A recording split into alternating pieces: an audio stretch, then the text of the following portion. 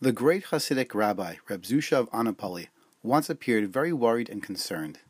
When the Hasidim asked him what was wrong, he told them that he was worried about the day he would pass on to the next world and would come before God.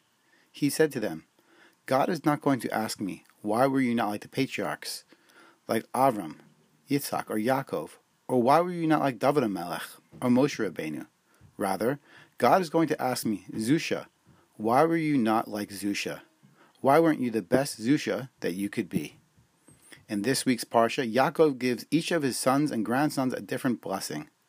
The reason that each person received a different blessing is because every person has different qualities, talents, and attributes. We too each have our own unique mission to fulfill and our own distinct purpose in life. A person should never doubt their ability to maximize their potential and to use their skills to help others.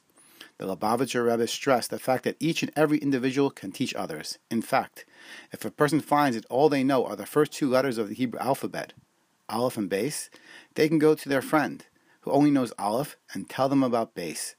Our goal is not to attain the level of someone who seems greater than ourselves, but rather to be the best that we can be. Wishing you a wonderful Shabbos.